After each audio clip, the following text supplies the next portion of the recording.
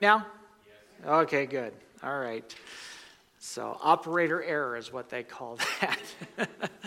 So we are we're going to give another message today in the series that we began just a little bit ago called Passion Places. And what we've been doing is examining different locations of the final week of Jesus' life and kind of unpacking what we can learn from those moments. And we've been to the garden. We've been to the guest room where Jesus had the Last Supper. Last week, we were on the road that led to the cross where a man by the name of Simon unexpectedly was asked to carry the cross for Jesus. Today, I'm going to take a look at a part of this story that in 30 plus years, I have never preached on this particular part of the Passion story. Ready? So hopefully it's going to be good. If it's not, just pretend. Okay. But I want to share a message that I've simply entitled The Dice Game. The Dice Game. And those are fancy graphics, aren't they? And the dice game. There is a moment while Jesus is hanging on the cross that takes place that not only was the fulfillment of prophecy, but it's a moment that, I'll be honest with you, it kind of boggles my mind. And yet it's also kind of it's a statement on what some of us deal with on a regular basis in our spiritual lives. Let me show you what I mean here. And I think we're going to be challenged by what this scripture has to say here today. So if you're able to, I'd invite you to stand with me for the reading of God's word as we take a look at this together. We're in the book of John, chapter 19. We're going to start with 2 verses. I'll have a few extra scriptures for you today. All of them will be on the screen. If you don't have a Bible with you, just watch the screen and we'll take care of you that way. Here we go. Are we ready? Okay, good. Thank you, both of you. That's wonderful. Oh, it's exciting. All right. It says, when the soldiers crucified Jesus, they took his clothes, dividing them into 4 shares, one for each of them, while the undergarment remaining. This garment was seamless, woven in one piece from top to bottom. Let's not tear it, they said to one another. Let's decide by lot who will get it. And this happened that the scripture might be fulfilled that said, they divided my clothes among them and cast lots for my garment. So this is what the soldiers did. Let's pray. God, we're going to look at a pretty obscure part of the telling of your son's sacrifice for us. But Lord, I pray that you would speak to our hearts and help us to examine where we're at with you.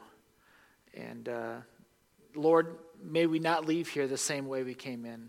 So let your word do its work, I ask you, Jesus. And we'll thank you. And it's in your name. Amen. Amen. You may be seated. So this is a different kind of scripture, isn't it? And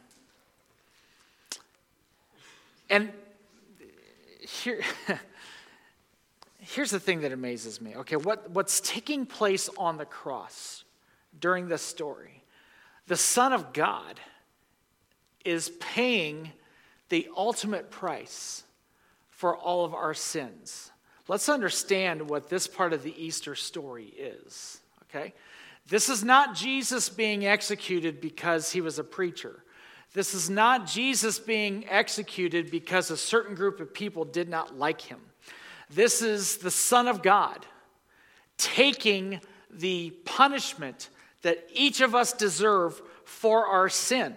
Let's remind ourselves that the Bible says in the book of Romans that all of us have sinned and we've come short of the glory of God.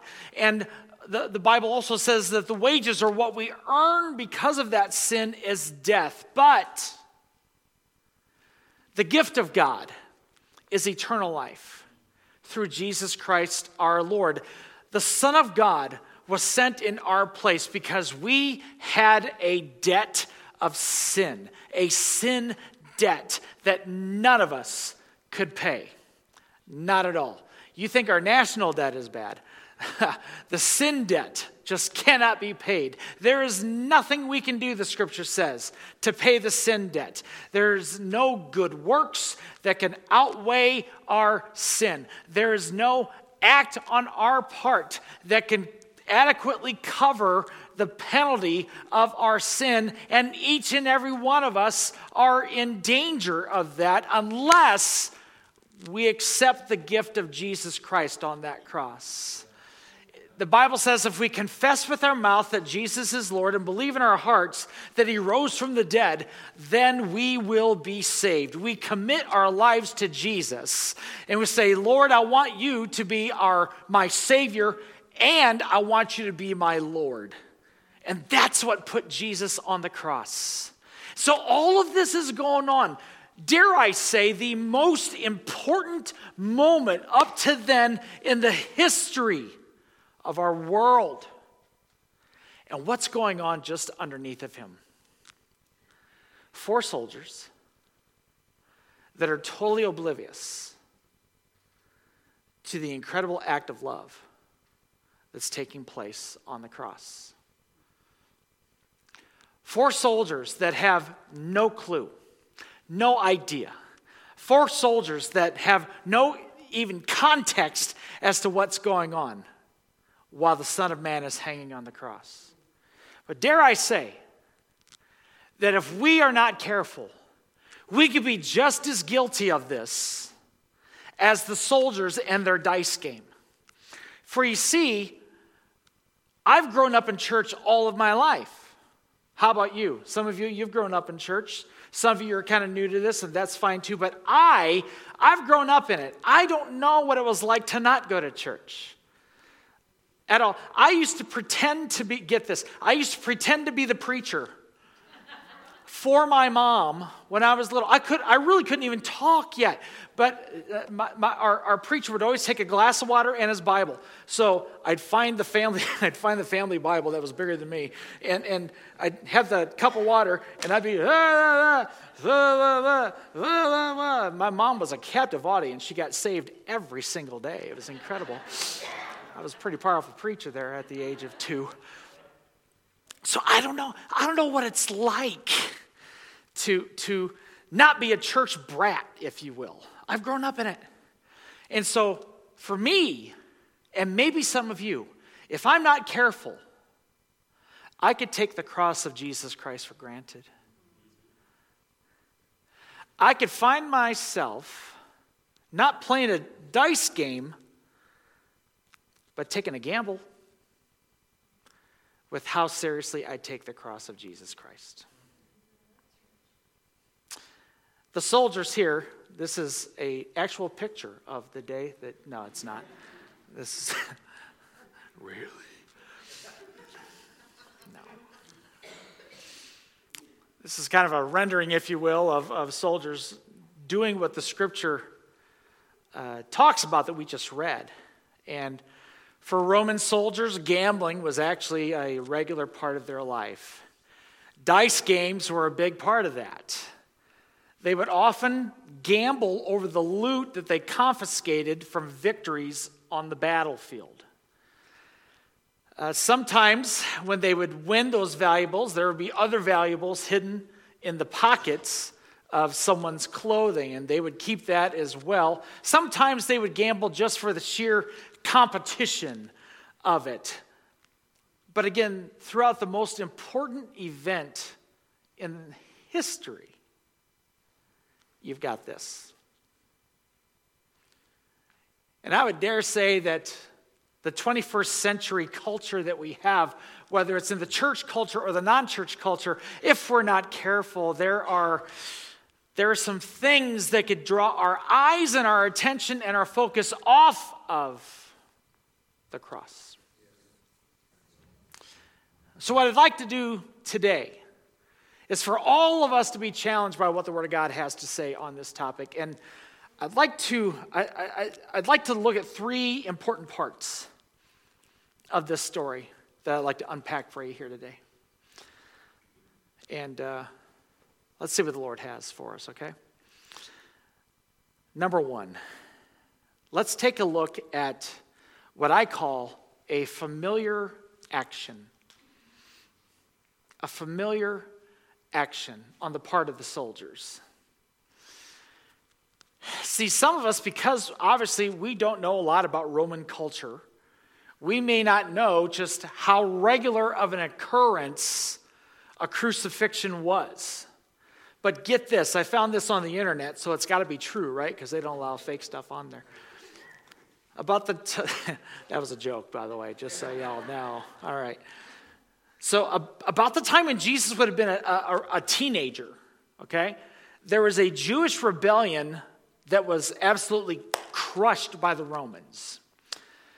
And to assure that it didn't happen again, they crucified an Israelite every 10 meters along a road for a distance of 16 kilometers. At that time, there were over 1,600 people crucified by the Romans for that Jewish rebellion. Roman soldiers probably performed so many crucifixions that it was just second nature for them. It's a nasty business. If you've never studied crucifixion, it was the worst way for someone to die, by far. By far.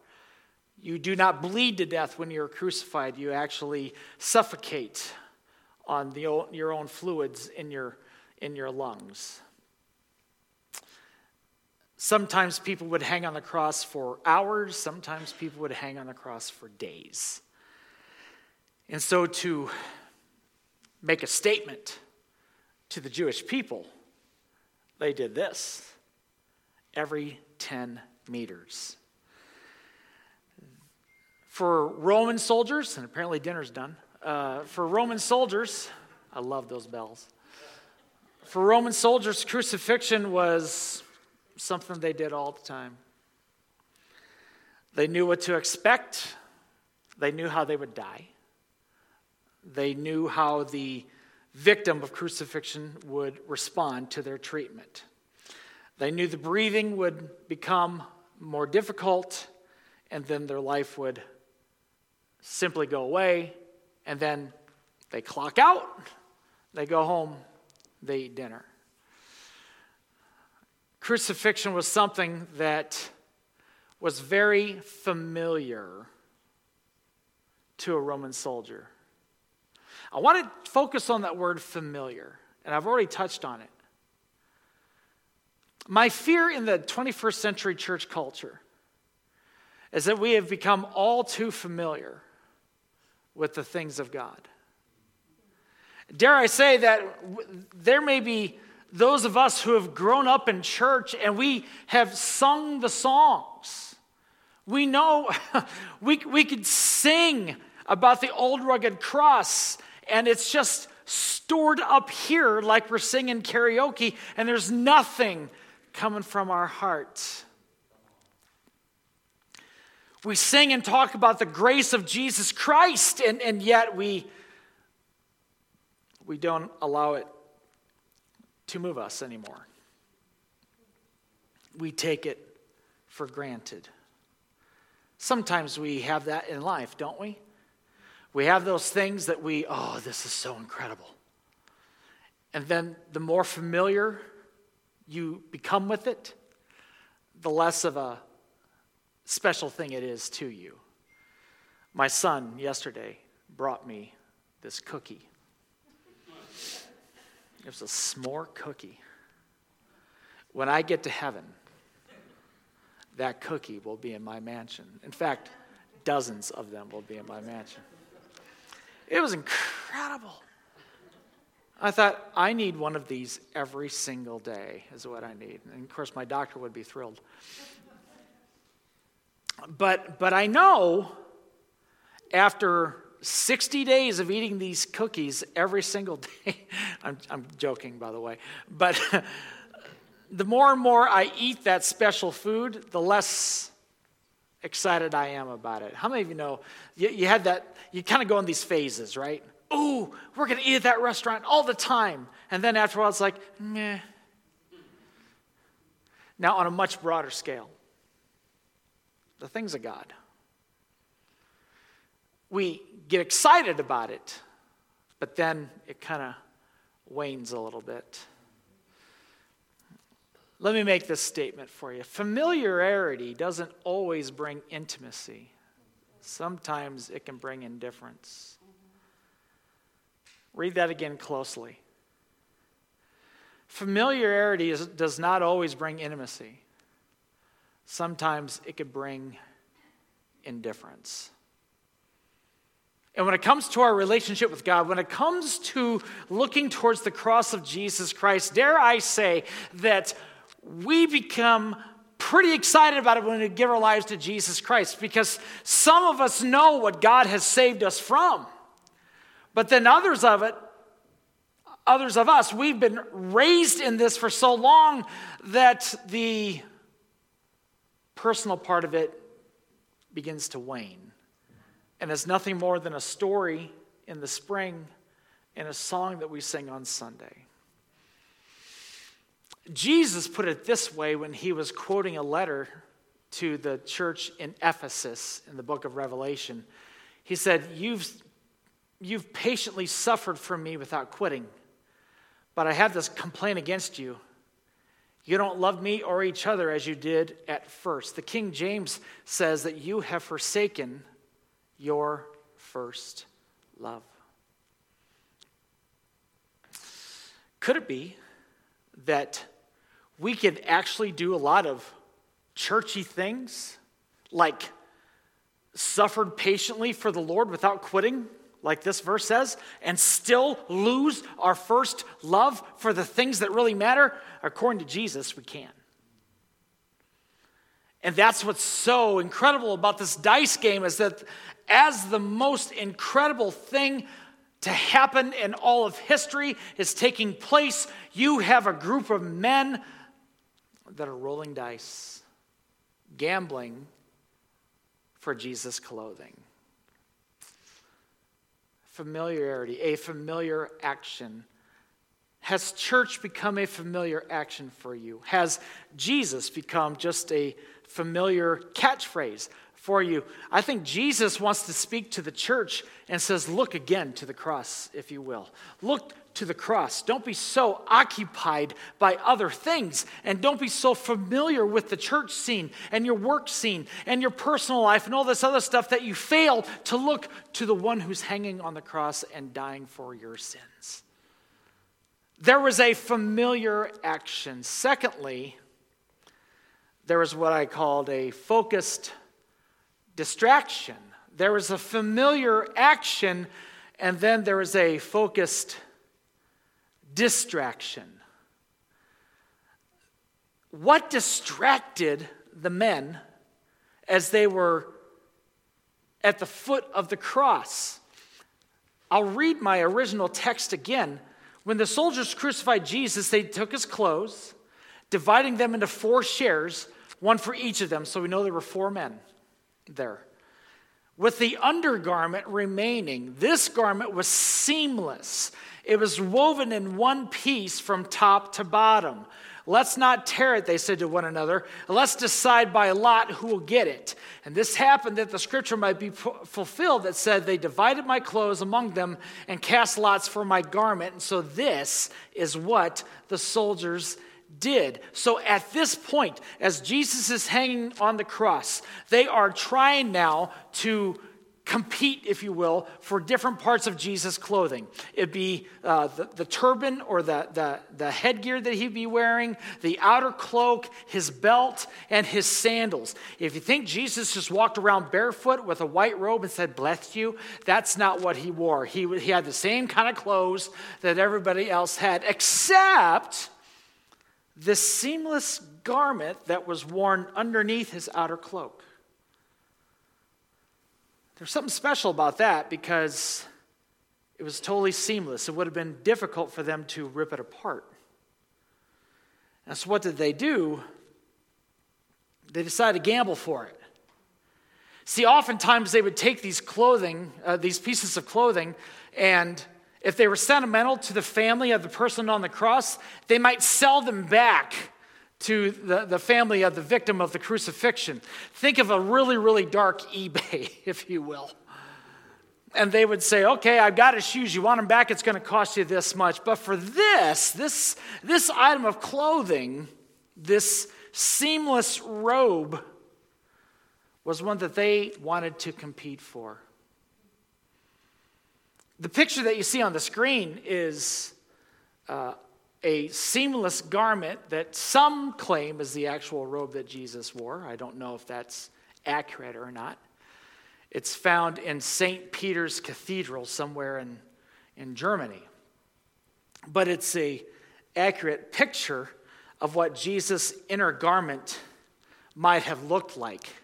It would have gone from Jesus' shoulders down to his knees. And get this, instead of focusing on the one who was hanging on the cross, their focus was the seamless garment. Instead of focusing on Jesus, they focused instead on the seamless garment. Can I ask you a question? What is your seamless garment?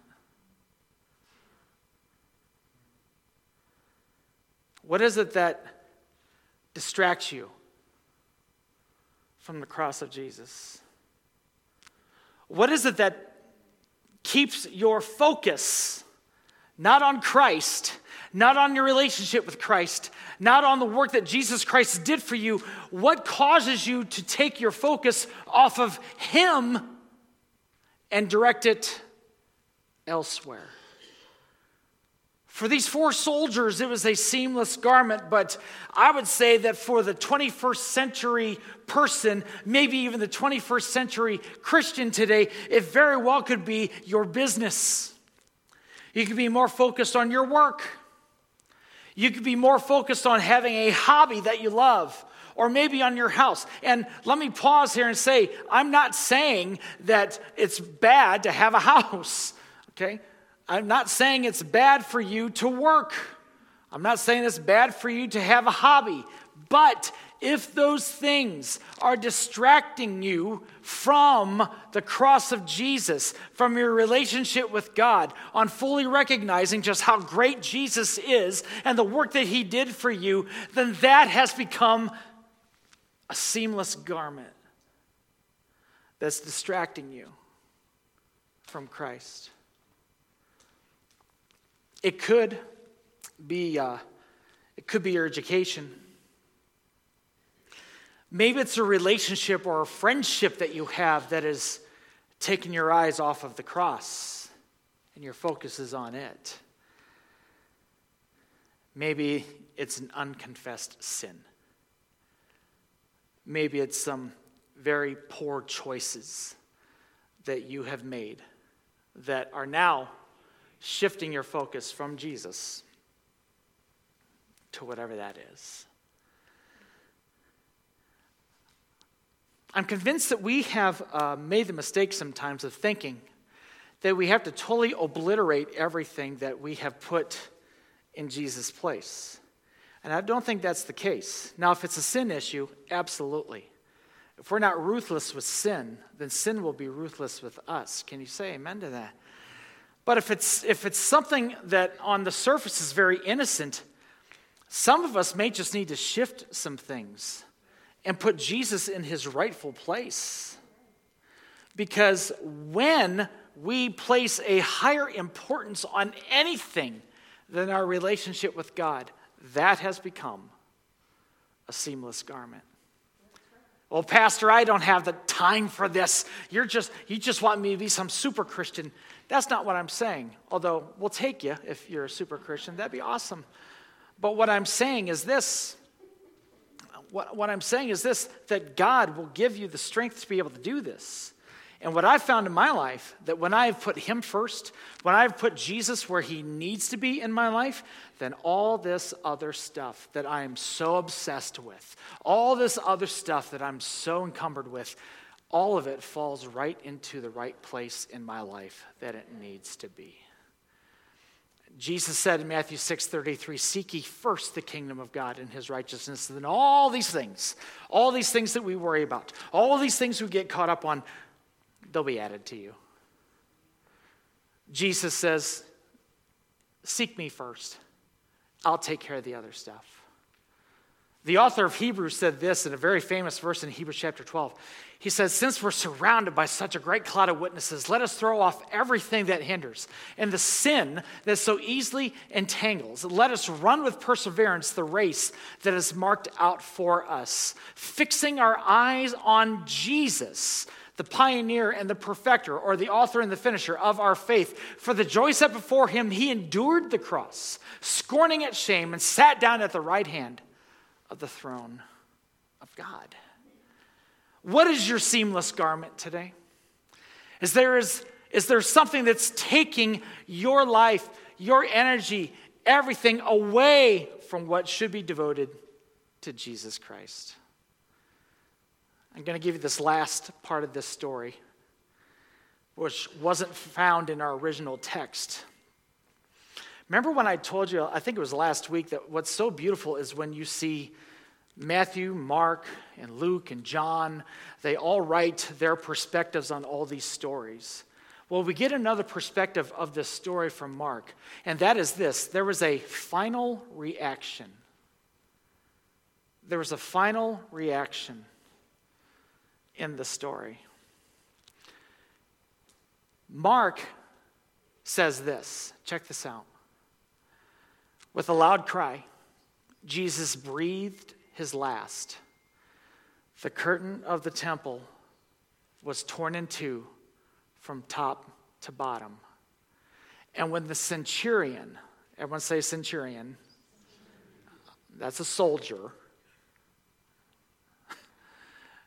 he stood there in front of Jesus. He saw how he died. He said, surely this man was the Son of God. Something happened. A centurion, if you know your grammar, a centurion would have been in charge of over 100 soldiers. So this was a man of great authority. So more than likely, he was the one that was the key authority with the ones that were in charge of making Jesus as miserable as possible. And the Bible says that as that man saw Jesus die, he then said, this man, he really was the Son of God. Something changed. Something happened.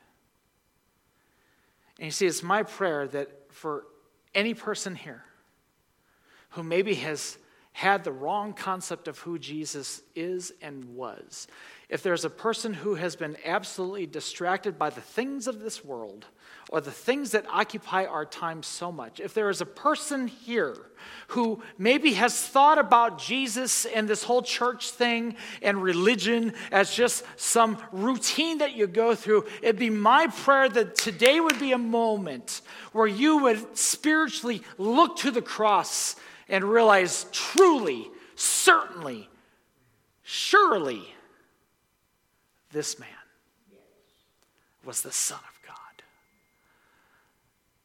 This man changed everything. My life is not the same. It's not too late to look to the cross. It's not too late to look to the Son of God. I speak to people today who have been around the church for a long time. I speak to people today where maybe you're kind of new to this. The message is the same.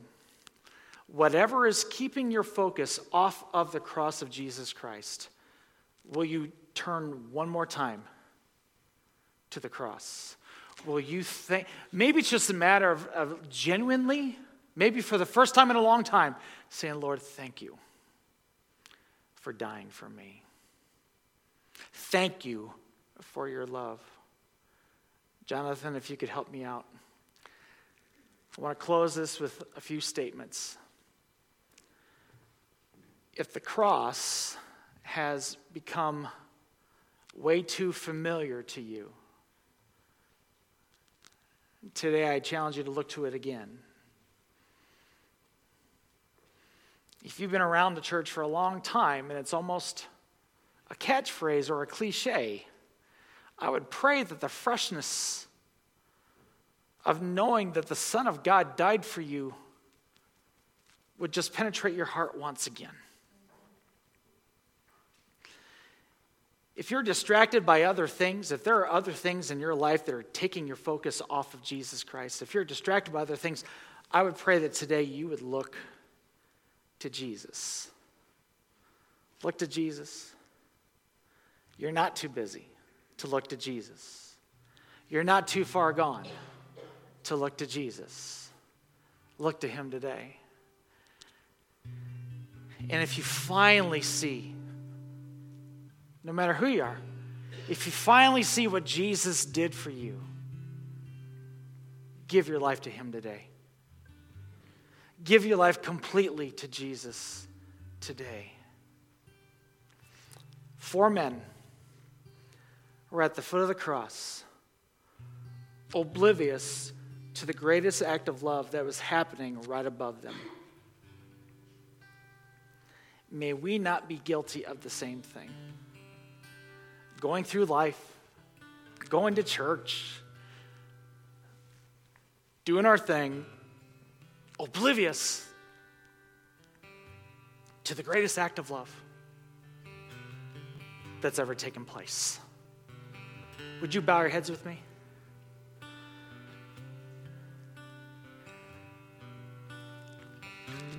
The biggest gamble you could take with this dice game is to reject the grace of Jesus Christ. The biggest gamble you can take is to not fully embrace the love and the grace of Jesus Christ for your life. And I promise I will not embarrass one person here today. But maybe as you are here, or maybe even watching online, and you will say this, Pastor, I'm not in a right relationship with Jesus Christ. I need to give my life to the Lord today. Or maybe there was a time that you were serving God, but you're not now, and you know that. And you need to make a new, fresh commitment to Jesus today. If either of those situations are you, and again, I promise I won't embarrass you, but so that I can know whom to pray for, I'm going to ask you just to slip your hand up and put it right back down because I want to pray for you today. Thank you. Is there someone else? Thank you. Pastor, I need a new start with Jesus Christ today. I need him fresh and new as my Lord and as my Savior. Maybe you're here today and you've been around this for quite a while. And maybe you have found yourself maybe taking the cross of Jesus for granted. Could I invite you today, before you leave this place, to maybe spend just a few moments thanking him again for the cross? But please, don't limit it to just a Sunday thing. May you wake up in the morning thanking Jesus for the cross. May you wake up Tuesday thanking Jesus for the cross. As you work on Wednesday and go to school on Thursday, may you thank Jesus for all that he has done for you because, friend, he loves you. I've asked Jonathan to lead us in a song to close. Hallelujah for the cross. And I'm going to pray, and I'm going to give us a chance to respond to Jesus. And your response might be just to sing along and worship Jesus. Or your response might be just to sit in his presence and just thank him with your own words and tell him how much he means to you. Or maybe in just a few moments as I lead you in prayer, you want to ask Jesus to forgive you of your sins and to give your life completely to him. Today we're going to do that. And I will say this, when the Lord releases you, you can consider yourself dismissed, but we're just going to make this a place where the presence of God is very real, and you can worship the Lord and thank him for the cross of Jesus, and let the Lord touch you as you do so. Would you do that? So Jesus, in a few moments, many of us, we're going to sing a song to you, and we're not just going to sing a song. We're going to worship you and thank you for that cross. And Lord, I pray that maybe for some of us, for the first time, these words would not originate from our heads as much as they originate from our hearts. God, for some of us, we need to pray this prayer. Dear Jesus, forgive me of my sins. Come into my heart. I make you my Lord, and I make you my Savior. I believe that you rose from the dead.